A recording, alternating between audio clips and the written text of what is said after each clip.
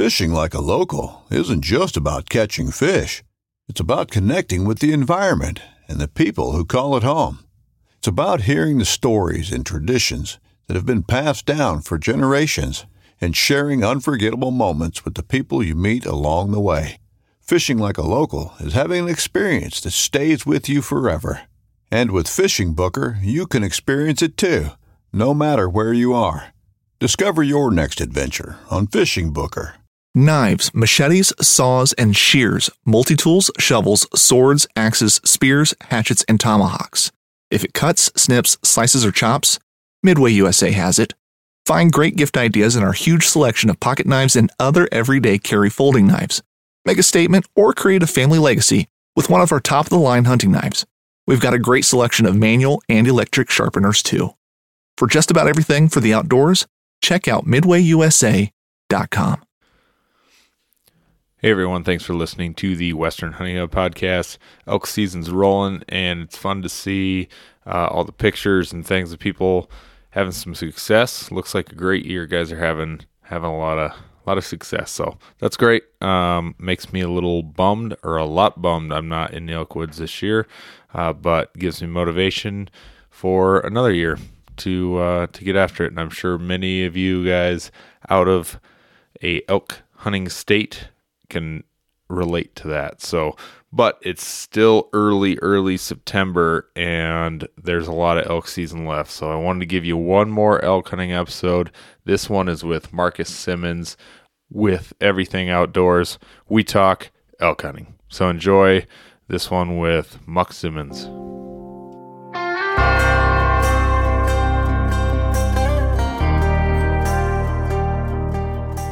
I live in the southeastern part of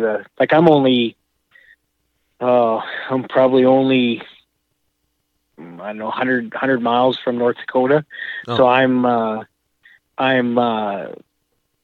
in the northeast part of the province, and we have lots of sharp-tail and pheasant and Hungarian partridge. Oh, sure. Yeah, we only get our small covey. What kind of dog do you have? Llewellyn setter. And no idea what that is. It's basically an English setter, but the Llewellyn is what is being traced back to a certain lineage, or a pedigree. Gotcha. So it's just one of them fancy dogs. I'm sure as I kind of get in the field, I'll be made fun of, because you kind of got your setters, your hunters, and then you have your lab people, and typically your fancy dog people are carrying their over-unders. I'll be carrying my nice pump Benelli Nova. That's the way I roll. I've got a retired pup now, but I've had her forever. She's 13. I've got a German Shorthair Pointer, and there's so many of my friends have hunted over, got their very first rooster over. I've got a really nice 37 bar rooster that I'm looking at in my basement here right now, that my dog brought back, and she's hunted so hard for so many years, but she's been retired for the last 2 years. So, oh yeah, I haven't done a ton of birds since I retired her, because she was my buddy, and we hunted so many birds together. And when I retired her, I just haven't had the energy to go. Yeah. It's going to be a newer thing for me to get back into pheasant hunting. That's something I haven't, or grouse hunting. It's something I haven't done a whole lot of in a while. So I have to. I want to do this dog justice, and the guy that gave her to me, I talked to him today, and he was like, yeah, and there's something about those dogs. They literally hunt in their sleep. And I was like, you ain't kidding. This dog is hunting flies around the house. It's pointing flies, and then I kill them, and she's like, okay, where's the next one? It was like hunting all the time. And she's used to my golden retriever that is really nice floor decor, that doesn't move, and he's the most gentle dog ever. But this setter too we've got a 4-month-old, and that she is just gentle and does a really good job. She's a good family dog. But Well, elk and black bears are my thing, so Oh, sweet. I'll help you wherever I can. Cool. Well, we just had a few pretty good black bear things going on. I'm headed to Minnesota for my very first baited or over bait bear hunt. That's going to be a new thing for me. I've just hunted bears in Colorado, and that's more of an opportunistic. You got to cover ground and find them, whereas Right. over bait is going to be a little different. But at least I'm getting to do it with my bow, so I'm excited about that. Have you seen the bear that I got this spring? No, I didn't. I got a 550-pound, 22 and 5/16. Holy crap! Yeah, he's that was a spring bear too. Can you imagine how big he'd be in the Holy bigs? crap! No kidding. Yeah, 22 and 5/16, and got him with my bow, and yeah, he's a giant. Holy smokes! We actually thought that before we skinned him, I thought his skull would be 23. That's how big his head was. His neck was 43 inches round. I just see that. And his chest was 65 inches. Holy crap! That does not look like us fresh out of the dens. Jeepers. You know, I've had that bear on camera for 4 years, and but he's been nocturnal, and he only daylighted to, like, he's come out to daylight lots, especially in June when the rut was on, but never when I was there. Like, that bear knew whenever I was there. And this night, June 2nd, he slipped up, and he didn't want to come in the bait, but he really wanted to, but he didn't want to actually come into the bait. So he just kept walking around. And if I'd had a gun, I'd have shot him 100 times, because he was just out of bow range, kind of just real shifty.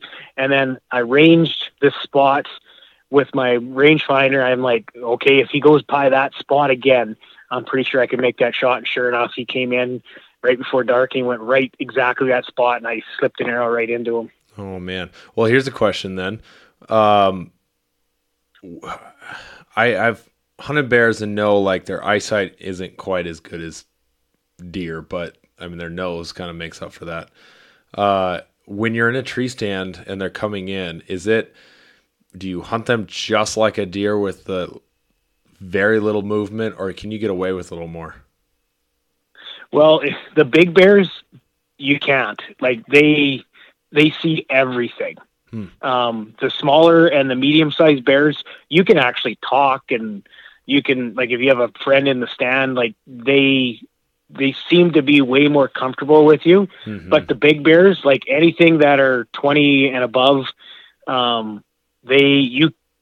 it's funny, because this bear had me pegged so much that I would, like, I self-filmed it too. So, you could hear in the camera, you could hear me talking to myself. Whereas I was like, I was afraid to even make eye contact with him, because I was afraid that he would spook. So I'd be like, don't look at him, don't look at him, don't look at him, don't look at him.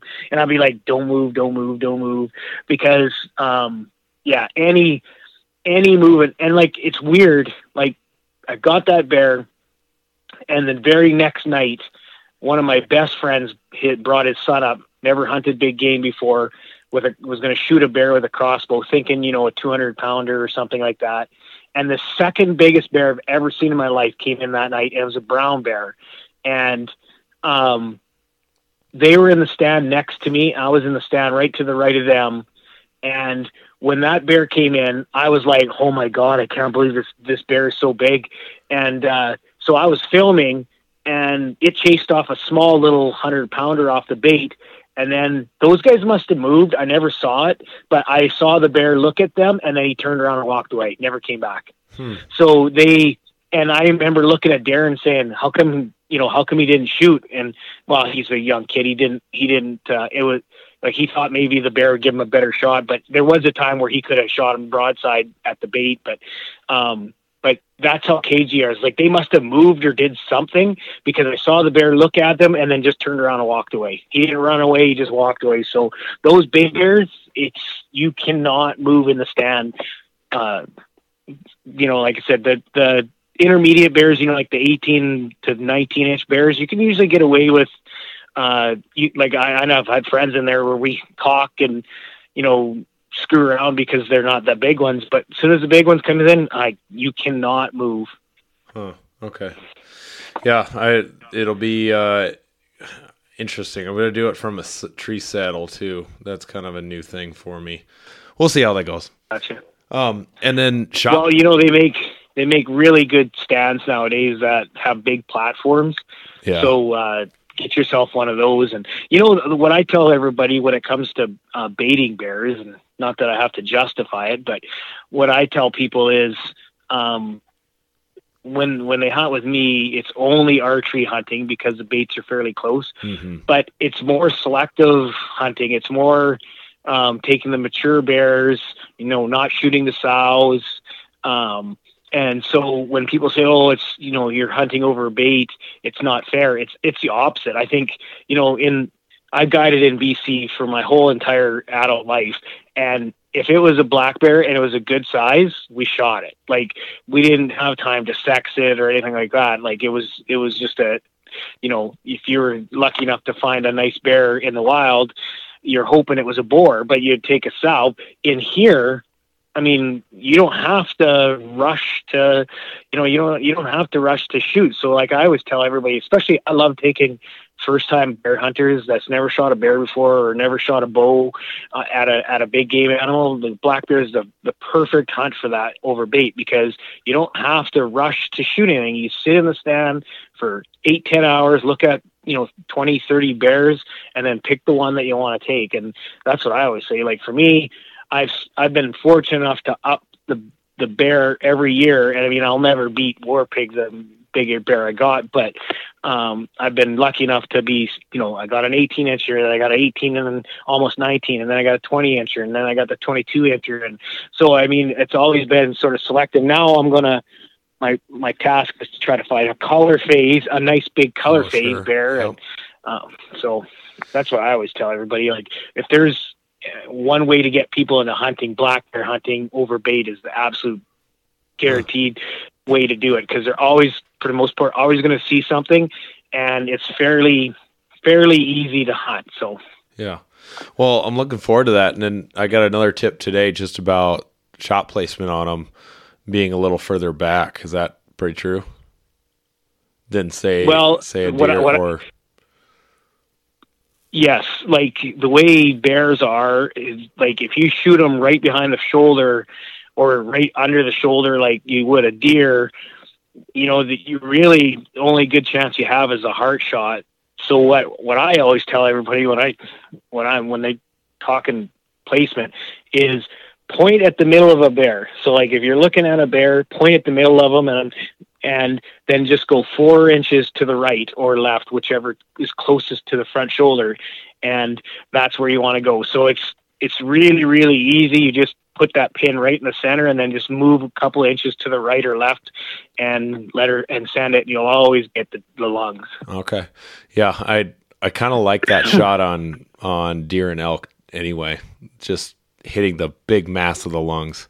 I don't really like trying to aim it low right in the pocket there. I just love big lung shots, and I maybe by accident that's where my arrow tends to go anyway, because I fall apart as an animal comes up close to me. So totally different. Well, you know that a bow and arrow is so like arrows are so devastating. If you get them in the lungs, they're not going far. Right. Well, I'll add this little piece in there because it was good stuff, but let's get rolling. And if you wouldn't mind, real quick, just introduce yourself, kind of what your background is, and what you'd like people to know about you. Sure. Well, thanks for having me on. As we were talking before, elk and kind of black bear are my two most favorite animals to hunt. For me, it started, I'm a prairie guy in southeastern Saskatchewan, Canada. But I moved, every fall I'd move to northern BC and hunt as a big game guide. And I kind of fell in love with elk hunting. And when I first went to BC, I started in the Yukon first and then went to BC, northern BC. I hunted everything. Like, I guided for mountain goats, sheep, elk, moose, black bears. But as I got sort of more senior at that, I fell in love with elk hunting and elk calling in particular. And so my last sort of 7-8 years I worked there, that's all I did was just elk hunter after elk hunter and elk. And after I got done guiding, I kind of sort of freelanced, did some filming for guys, and guys would, fly me out to Arizona or Montana or someplace like that, wherever they had a elk hunt, and I would film it for them as well as calling. I kind of took the calling and fell in love with that. And yeah, the last about 25 years, I've been doing elk hunting, elk calling seminars where I try to help people do some calling and using calling and hunting strategies kind of together. And I think there's lots of people are intimidated with or calling, and I just try to alleviate that by giving them some tips. Yeah. And for me, I'm a full-time police officer here in Saskatchewan and Regina. 18 years I've been at that. So I try to do the hunting on the side, but I always say I work so that I can hunt. Yeah, absolutely. And you found a little success on the stage too, doing some elk calling, it looks like. So that kind of speaks to what you're able to do. I had a quick question first on, I'm not sure season structure kind of in BC and kind of got a few other Western states down here figured out as to what those season structures are, but parts of the season, we got early season in that late August, early September, kind of that mid season, and then late season. What's your, for archery and rut hunting, what is your probably favorite time to hunt? And I'm going to assume it has something to do with how you communicate with them, because it sounds like you enjoy calling. I mean, that's why we elk hunt. We like talking to them. Yeah, like I would. Yeah, go ahead. I would say, I've done so many. I've guided so many hunts, like over 200 hunts I've guided for, and I've kind of kept track about that exact kind of question that you're asking about when's the best time, and I've actually got it pinned to the actual best day for hunting. Believe it or not, I've got this over the years, is the 18th of September is the absolute best day. It's so you said it in your question is like early season, kind of late season, but for elk, the early season is that 25th to the 7th of September. And historically, the bulls will start whistling in that time, but they're not overly receptive to you calling back.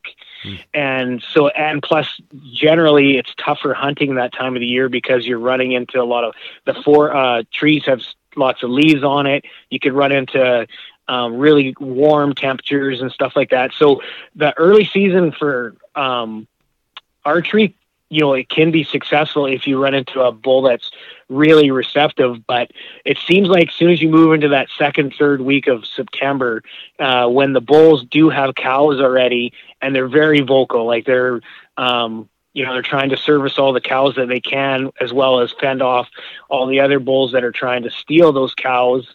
So yeah, like the start of the third week of September is the absolute best. What I would consider full rut, the most bugling that goes on, and they're generally the most receptive to that time of the year. And you just might have kicked out a number of hunters too. Like you get a good chunk of the people that are excited and want to get out the first opening day and blah blah blah. And maybe some of them have left. Now in Colorado, where I do a lot of my elk hunting, that's not really the case. It can be times. It's still just an orange, or not orange because they're archery hunting, but still vehicles at every trailhead. But you can get away. That's interesting. I think that's funny how you got it down to a day. But maybe around that time frame, kind of what's your game plan? Maybe that's an example of a hunt that sticks out. And why that's been so successful, and maybe some of those calls and things you've used in the process. Well, the reason I find that the third week of September is the best, either rifle or archery, is because the bulls are so receptive to the call. Like when you're hunting archery season early, if you're so lucky, well, you have such a small time frame when they're vocal, and that is usually dependent on the weather. So like if they're whistling first light, they generally stop whistling so early that it's really tough to get on a bull. If the weather turns cold, that might bump that up a little bit sooner or make them a little bit more receptive. But I just find that it's so weather dependent. As soon as it starts to get really cold in the evenings and early mornings, and that's generally mid-September. That is why I say that that's so good. But primarily, if you are in good elk habitat and good area, if you whistle and they whistle back, generally you have time to, go get them or bring them to you, however you're hunting. So that's why I'm always say that. Like, I get that question so much about archery season and, how people can be successful. And you certainly can. Like, I'm not discouraging anybody from going out at, the end of August or the beginning of September. It's just that there's a lot of things that you're working against at that point. And generally the cows aren't in estrus at that time. So it's the bulls are just now starting to get out of their bachelor groups and they're just starting to look for cows. So you have a lot of things working against you. Whereas you move into the full rut, if a bull has 4 or 5 cows with them, you can really work that bull. Huh. Yeah. I was just, you made me think a little bit. So I was literally digging back through some pictures to see a date on a hunt that Dad and I had that was just so epic. September 12th. That's when that was. Just found that. Okay. There you go. Oh my gosh. It just was nonstop of which bull do we want to chase, and had so many opportunities. It was good. So yeah, cause I found some success in that earlier season of, maybe that's me not being a very good elk caller, and I seem to like to play around with them when they're pre-grouping up, and it's like this bull's with cows this day, and then he's with no one the next day, and then it's just like this weird herd dynamic there. I don't know what's going on. Who are you? And just trying to find out everything that's going on. So maybe that was during that kind of 12th or so in the previous years. But I mean, you've got a lot of data there to go off of 200. Elk hunting, yeah. Elk hunting is so weather dependent too. Like, yeah. I kind of jokingly say the 18th is around the best time, but that could be moved up, a week and a half if they've gotten cold, and then that gets the cows in estrus, as well as it gets the spurs that I used to call it a kind of a chemical reaction that snaps when the weather turns cold. The elk, something happens in their brain that they just start going crazy and start bugling like nuts. Does your calling game plan, or just your game plan when you've got an elk located, does that change from those different times in the season?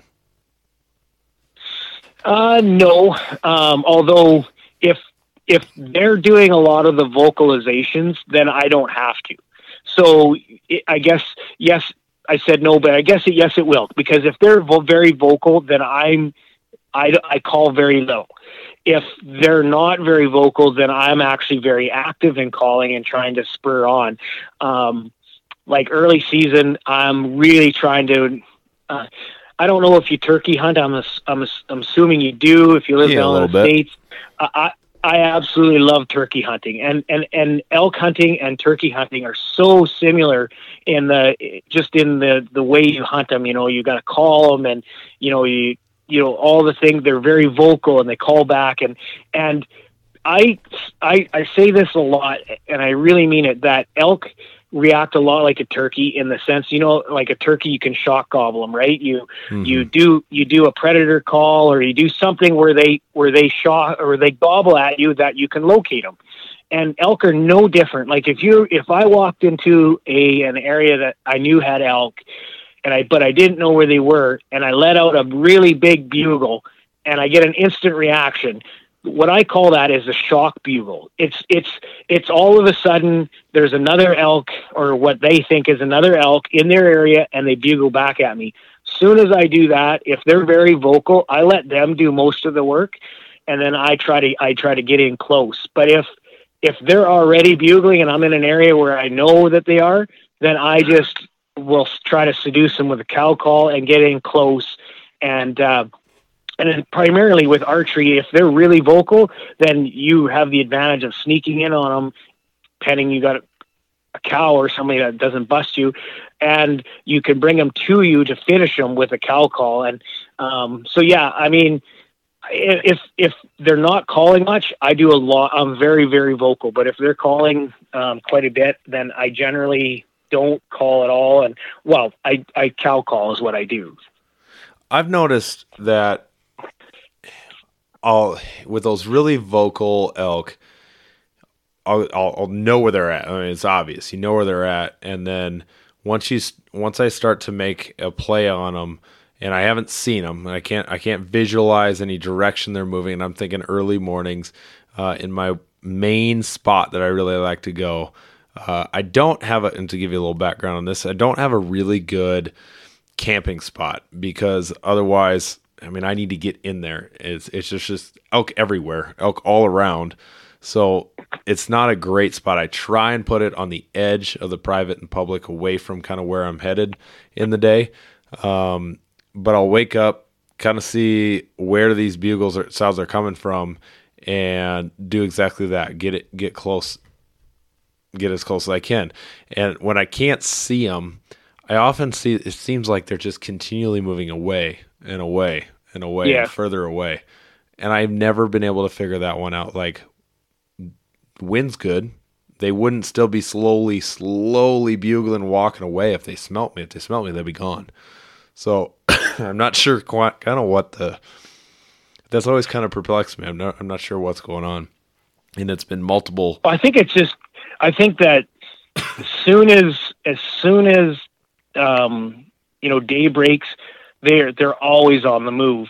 And so that's what you said is very, very typical of what they do. Like, soon it almost seems like instantly the sun kind of, you start to see the sunlight or daylight. Mm-hmm. The elk are moving to their bedding areas instantly. So, that happens quite a bit here in Saskatchewan with the elk that we have. We have a lot of farmland that they come out into, and then they move off into their bedding areas. And what I tell everybody there is, rather than bugle to them right first thing, pattern them and then try to intercept them as they're moving. Because if they're not being harassed, or if they're not being educated with other hunters, bugling at them, generally you can kind of pattern what direction they're going to go. And then I always tell everybody, just simply ambush them. And then if a bull is bugling and he's not being overly pressured, he's going to call the whole way. It doesn't matter if he's moving or if he's rarely are they moving off silent unless they've been educated by other hunters. And then if that's the case, then you just physically have to try to intercept them as opposed to calling, vocally. But, if I were you, I would move off to where in between them and where their bedding area is and just wait for them. And one of those things is so the country I hunt is kind of the high desert of Colorado. So it's aspen pockets, but pretty open with all the sage, and then the bigger, taller brush-like trees, the sarvisberry and chokecherry trees and all that stuff. And I noticed I've got that pattern down in the ridge over. It's just always getting there. It's knowing which draw they want to drop into. There's a series of 4 draws, and it's always tricky to figure out which one they're going to come up and over and drop down into. And that top ridge line is so bare and open that I've kind of figured out how I need to access it. So it is get up really early so I can get in there, because it's probably 2 or 3 miles just to get to that point. And get there as that sun is coming up, because they're already there. As soon as you can see, they're there in that open ridge line, and there's just that small little distance between that open ridge line and the thick aspen pockets. And then once they go in that aspen, that bedding area, then they're there and they disappear or they stay there for the day. So that's what I'm seeing. Yeah, that's very, very typical of what they do. And, historically you catch them, within 15 minutes of getting to that bedding area. Like you see them on the hillside and then they're gone. Yeah, it's driving me nuts. I'm not going to be in there this year. It's absolutely killing me because I know that there's some really good bulls, and I keep running through series after series of things we've done there, and with the shoulda, coulda, wouldas, and I can visualize a couple of really nice bulls that got away. So it's bothering me. I don't have a little redemption this year, and my dad is getting a little older, and he's we're going to go in there next year for sure. But just having a 4-month-old, this was not the year for that to happen. Hunting boots are a critical component of any successful hunt. Whether walking a short distance to your blind or trudging miles through rugged terrain, your feet are carrying the load. Without the right boots, you could give up early and lose out on that trophy just over the ridge. At Midway USA, we make selecting boots for your next hunt easier. With just a few clicks of a mouse, you can decide on what's important, like waterproofing, insulation, size, width, and savings. For just about everything for shooting, hunting, and the outdoors, check out MidwayUSA.com. Whether you're just looking to stay warm during a hunt or need maximum concealment, the clothing you wear can make or break a hunt.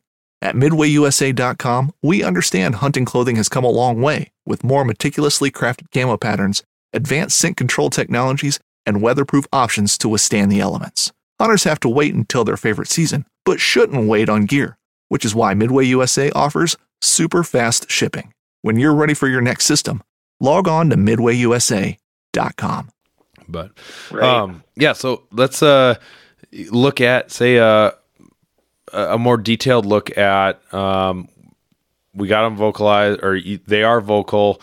No, let's make them not so vocal. Just a few bugles here and there. And as you're approaching, like what kind of calls, what kind of a detailed approach, and maybe that's an example from a previous year. Well, if they're not overly vocal, what I try to do is, whenever any elk that I hear being vocal, I try to assess what kind of a state of mind, if that makes any sense, that they're in. So generally what I'll do is if I hear an elk bugle, obviously I want to try to pinpoint the area it's at, but I also want to see if it's whistling lots, but in your scenario, you're saying it's not. So then I want to see what it is receptive to. So I will generally cow call first back to it.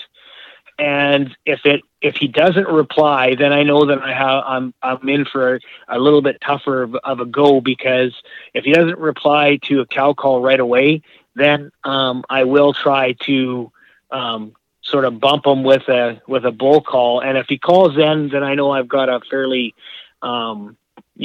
aggressive bull. And then so that's kind of what I do. Like I try to spur them on to decide what kind of state of mind are they. Are they receptive to the cow or the bull? Because if they just call sporadically, it's very, very difficult to make a stalk on them, because you could step on them and not even know that they're there. So I always try to assess where they're at. Like I'll give you an example. I was on a big 6x6 hunt last year with a guy, and the wind was just howling, and I'd never hunted in that area. He just called to see if he got drawn in a really good area. So he asked if I could come and call for him. So we got out of the truck, and it was a couple mile hike to where the elk were, and I bugled, and instantly that bull bugled back. So that's a good indication that, okay, he knows that there's possibly another bull there. I cow called. He didn't call back. So I'm like, oh, okay, well, that's unusual, but it might not be overly unusual if he's got a bunch of cows, which turns out this bull did. So then we snuck in a little closer. I bugled, bang, he bugled back. And then once I did that, I'm like, there's no need for me to keep calling to this bull. He is basically announcing now where he's at, even though he wasn't overly aggressive with his calling. Every time I called, he called back. So all I'm doing is not trying to call him in per se, as to more to locate his position so that I can make a plan. And it just turns out that we come over the rise and he's standing right there at 200 yards in just outside the trees with a bunch of cows, and the guy shot him and it made a good shot. But generally what I try to do is I try to call to them so I can make a plan, because if they don't call at all, then you are, especially our training, then you're really in a tough hunt. Like, how are you going to get them if they're not being vocal? So if they are calling a little bit, locate them, and then we got to try work. We have to decide, is he going to answer to me as a bull, or is he going to answer to me as a cow? And we all know that elk bugles can sound like everybody else's voice. I mean, everybody sounds a little different, so elk can sound a little different. But what are some of those things that you've picked up on to tell the mood, like you're saying, of their behavior? Have you picked up on, I mean, obviously if someone really rips, you can tell when they're pissed and they're mad, but is there anything else that you've picked up on that's a indicator of their mood, or kind of receptive, not just to a cow or a bugle, cow call or a bugle? We know how they're responding there, but a little more detail, say, on what that, picking up on any kind of other clues in their voice. Yeah, like that's a great question, because that's essentially what I'm doing when I'm calling to the bulls. I'm trying to figure out what he's thinking, and generally, it comes down to is he bugling at you? Because if he's bugling at you, then you have his full attention, and he's trying to locate where that sound is coming from, which is good. But generally what happens is you get a bull calling and he calls back to you, you almost get that bugle where you know that he's walking away.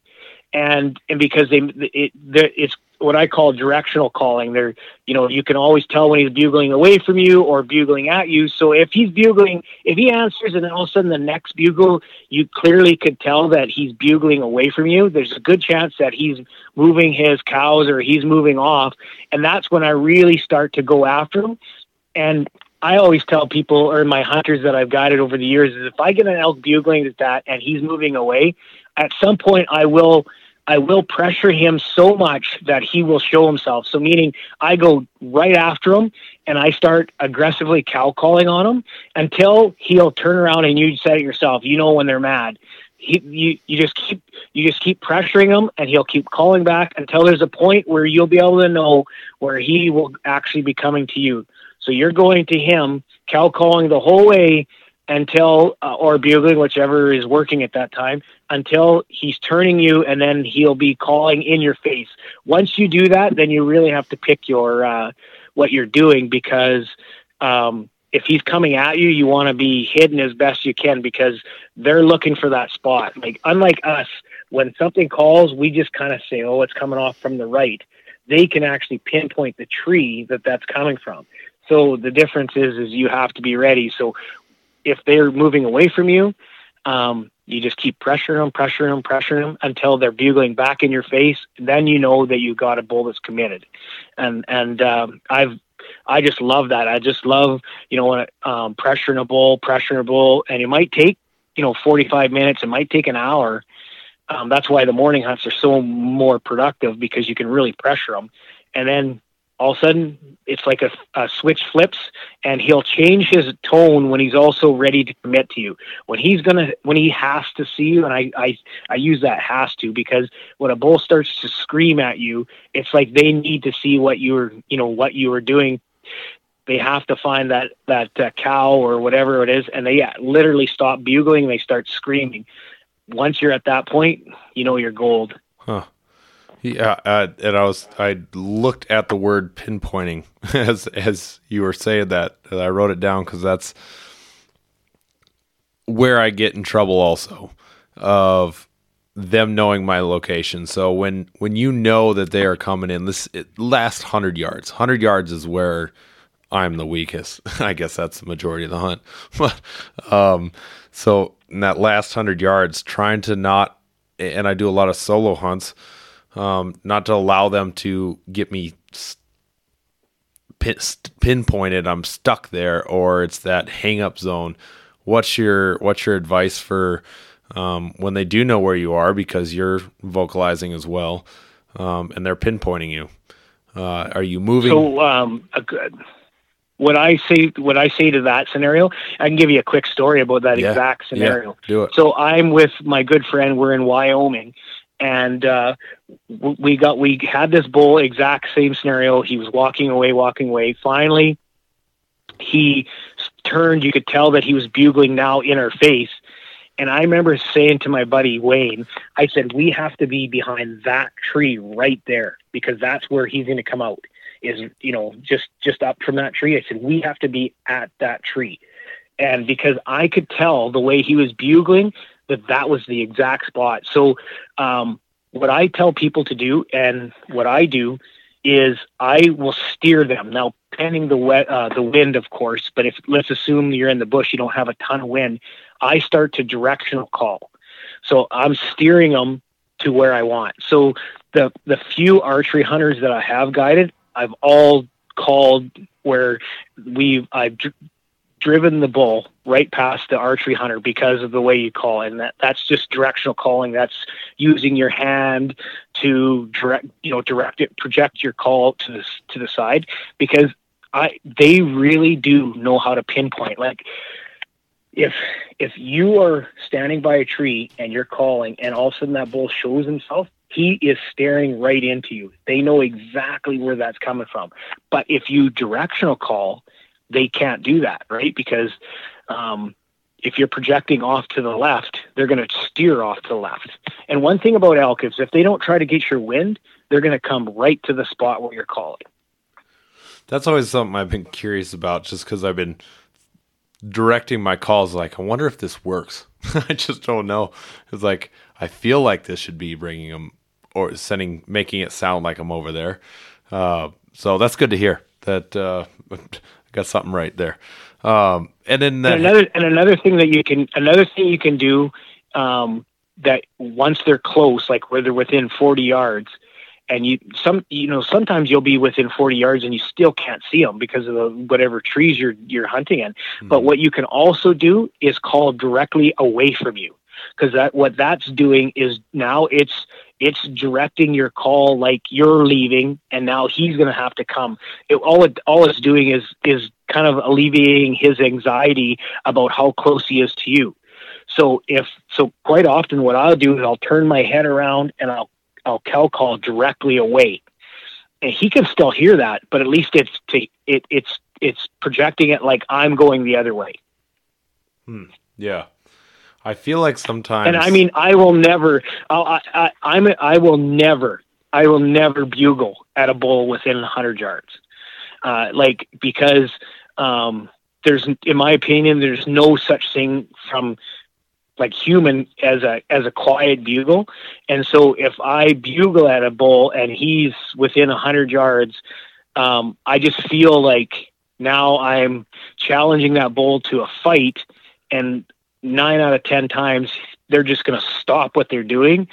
And so I might call to a bull that's 200 yards away, but then I could also make up by booking it towards him. But if he's within 100 yards, and you know how still it is in the trees, if I bugle at a bull and he bugles back, there's a good chance that he's just going to stop right where he's at. So you'll never see me bugle at a bull under 100 yards. I just won't do it. I'll just keep seducing him with a cow call. And so that's what you're seeing is those bugling under 100 and they're hanging up and just kind of staring. Yes, because and the reason for that is elk are notorious. They want to be lovers, not fighters. Now, we all know that, of course, elk fight, and they fight lots. But the problem is the majority of the time they want to mate, and they don't want to necessarily fight. And so if you're in tight to a bull that's actually calling, I never bugle to them because I want them to be relaxed. I want them to want to breed or think that there's another cow. And I mean, the beauty thing about cow calling is you can have 5 different calls on you. You know, they make so many different manufacturers make so many different cow calls, and you can use your mouth reads that you can project that there's a small little herd of cows, but you can't do that with a bull. And then when you bugle at a bull, you're only saying one thing: hey, I'm here to steal your cows, or I'm here to fight you. And if he doesn't want to fight, there's a good chance that he's going to stop or he's going to move away from you. So I personally I've seen guys call, like, bugle to bulls that are in close, and it just shuts down the hunt right now.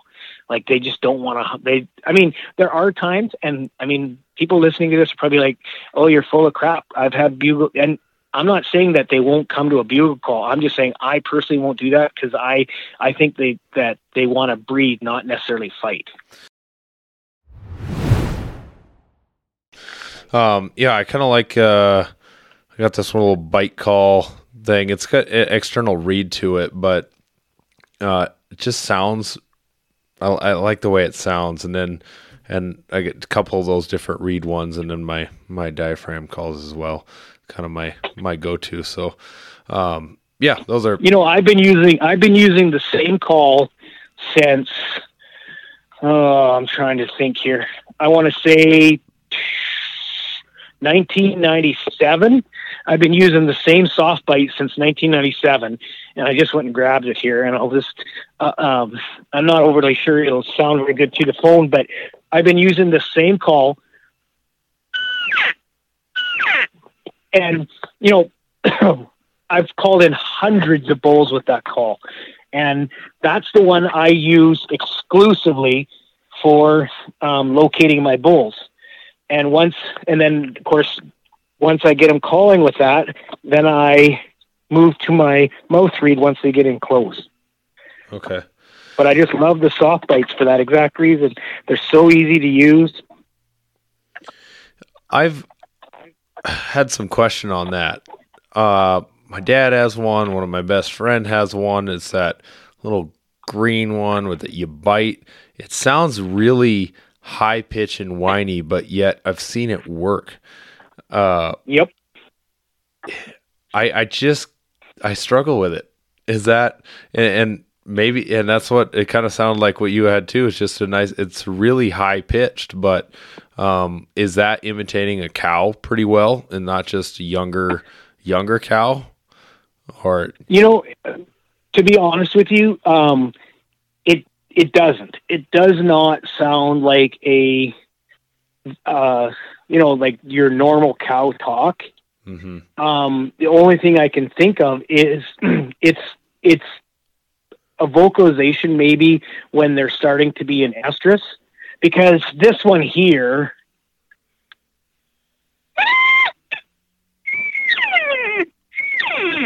that's more your estrus raspy. It's not like that one. And I'm not, I don't know what it is, but that's been around my neck since 1997. Huh. And it's been on every hunt since then. And to this day, that is my go-to. Like, my mouth reads, I can sound just like a cow elk. Like, there's no issue with that at all. But I just find that is, I get more response from that. And another thing that I can do with that one in particular is I can also put it in my tube and I can blow my tube, and I just don't know what it is. Like that big bull elk that we got last year, that's the cow call that it answered to. Now, we didn't have to bring that bull in overly close because he was standing out in the open, but had we got it close, I would have used that until he would have been within a certain range, and then I'd just move to my mouth read. Yeah, I've done that a couple of times, but explain what you can about using your bugle tube. Are you just reaching out a little further? Does that change like the dynamics of the vocalization you're doing, saying something different? Just reaching out further, what is it?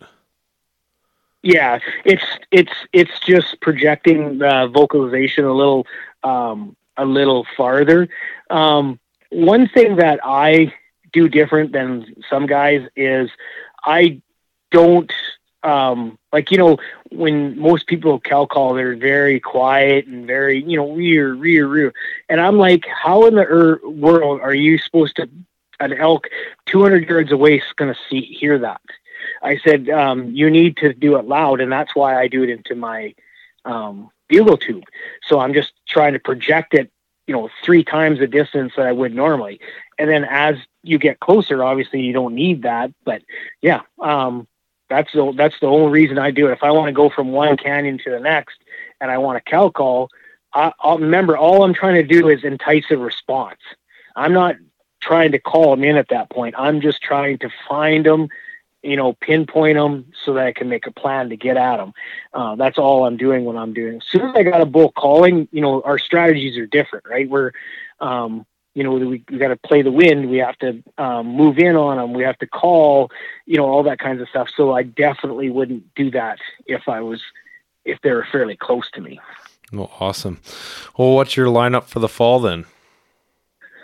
Well, I was supposed to go archery hunting or elk hunting here towards the end of the month, but I don't think that's going to work out yet. And then our rifle draw season starts for people that get, in certain areas, starts on the 15th. So I may go down, like we, in the very southern part of the province, like close to the United States, we have an area that have some of the biggest elk in North America, like 385, 400 type bulls. And, but they're very limited draw. And one of my friends from work got drawn down there. So, he's going to try for a 350 plus. So I might go down there and call for him. Oh man, that'd be fun. I know. I just love it. And, for myself, I don't think I'm going to get out to archery elk now that things have kind of changed. Yeah. It's a bummer, but yeah, I understand that. Anything else, like any other tags you think you'll have or heading or doing more guiding then? No, I didn't get drawn for anything this year myself. So, I'll basically just waiting for waterfowl and upland season for myself. And then of course, whitetail, in October. I might go mule deer. We have some really good mule deer up here. Mm-hmm.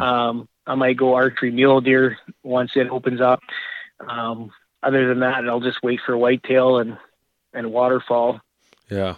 It's this is a depressing year for me because I don't have a ton of big game hunting. Although the big bear I got this spring makes up for it. Yeah, no kidding. The thing is, not just a pumpkin head, but it's at the end of the pumpkin patch where they got the big ones. That's what that thing is. You know that bear is. I've seen big bears harvested. That's nothing new, but this bear is an anomaly. Like he really is once in a lifetime bear because like his head was so big. Like even, I know the skull was 22 and 5/16, but it was way bigger than that. Like he had jowls on his cheeks. Like if you can, I don't know if you looked at the pictures, but he has jowls on his cheeks that stick out like just incredibly. Like he truly is amazing. And that's a spring bear, like 550 pounds. And imagine how big that bear was in the fall before he went into his den. Yeah, that's something else. My God. So his official date, I can get him officially B&C and Pope and Young. September 21st is the 60 days expired drying period. So I've got him back. I got it beetled. He looks beautiful. I've got him. He's sitting on my mantle, but I have to wait till the 60 days are up to get him officially B&C. But I'm hoping that he goes top 20, 25 in the world. That's how big he is. Oh man, jeez. Yeah, that'd be pretty sweet. I know, I'm blessed. What are you thinking on shrinkage on him? Is I don't know how much those skulls change versus antlers in that drying period. I don't know, but from what I heard, I got him beetled. I didn't get the skull boiled. So there's not supposed to be a ton of shrinkage. So I don't expect him to lose much more than, I don't know. I'm hoping he doesn't lose anything, but it won't be much if he does. That's good. Did you rug him, or what'd you do with him? Well, he's in the freezer right now, but my plan is to get a full-size mount of him. I mean, I have to. Oh, yeah. A bear like that I have a 3/4 mount bear in my house, but I'm going to have to make this guy part of the furniture. Mount. That's right. I don't know. I have no idea where he's going to go, but. Oh, you mount it, you decide, you take it there, and once you get it back, that's when you figure it out. I mean, I tell my friends I'm going to build a house around them. Oh yeah, absolutely. Well, that's so exciting. I'll look forward to seeing a picture. I'm sure you'll post something, and as that kind of comes around, I'll see if that scores as well as you're hoping. So, but if you wouldn't mind, just plug where people can find you, keep up with your seminars and things that you put on, and just stay in touch with how they can learn from you. Yeah, I am very active on social media, so I have a few Facebook pages. Like, of course, my real name, Muc Simons, is my personal one. Anybody can get hold of me there. But I have a channel, kind of like what you have, a little bit of a podcast called All Outdoors with Muc Simons. And I've been with Cabela's for the last 8 years as a pro staffer, and I have a pro staff page, Cabela's Pro Staff Muc Simons. So YouTube is All Outdoors with Muc Simons. Try to video it if I can, as much as I can. But I do all this stuff, so try to make other people successful and better at it. So if anybody has any questions or anything like that, like I said, I've been doing the elk seminars for about 25 years now. It's something I really love doing. I mean, here's the crazy thing for me in elk hunting, and that people might laugh. I've never shot an elk myself.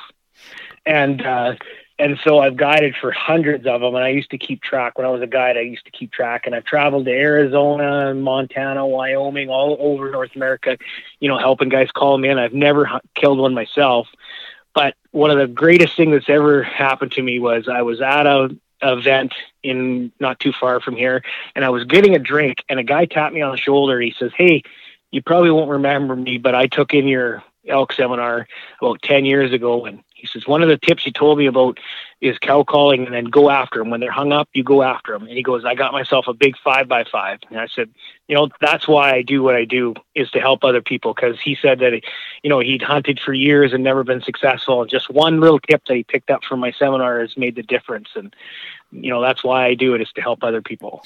Well, then you are the perfect guest for this show, because that's exactly what I'm all about, and this little podcast in Western South Dakota is all about, and just sharing stuff and talking hunting with people at 9:30 at night. and I love it too. Yeah, that's and we were joking before how I was saying that apparently podcaster or people who listen to podcasts don't really tune in till August, because it just blew up like over 50% more downloads. It was like, come on, guys, you need to be thinking about hunting way more than that. Ask my wife how much we talk about hunting, or I talk at her, and it's enough for both of us. So for year round. Yeah, I get that same thing. You know what I tell people at my seminars is calling elk is, so there's two things. There's calling for people, and there's calling for wild animals. And the people part are the professionals, the world champion elk callers and stuff like that. And I think I can call as good as them. I might, I don't go in the competitions like they do, but the other side of it is calling for animals, and animals don't care what you sound like. So I always tell people, fear missing out over the fear of failure. Meaning, who cares what you sound like as long as you're trying? Because an elk doesn't know the difference between you or a wild elk. And so I always say, fear missing out over fear of failure, because that's probably one of the biggest things I get in my seminars is people want to learn to call, but they're scared to, or their friends maybe mock them when they're trying to.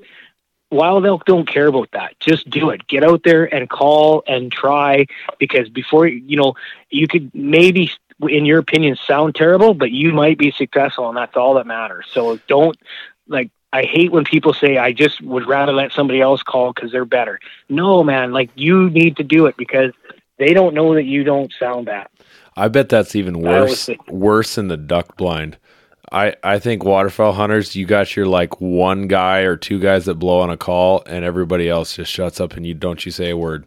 Don't you say a word, or don't you? So that is true, and I'm not a very good waterfowl caller, and I'm trying to learn, but I'm not very good, and I will get snarled at lots when I'm called, because it's funny, waterfowl hunters they think passionate that you have to be perfect, or else it's going to turn the birds away.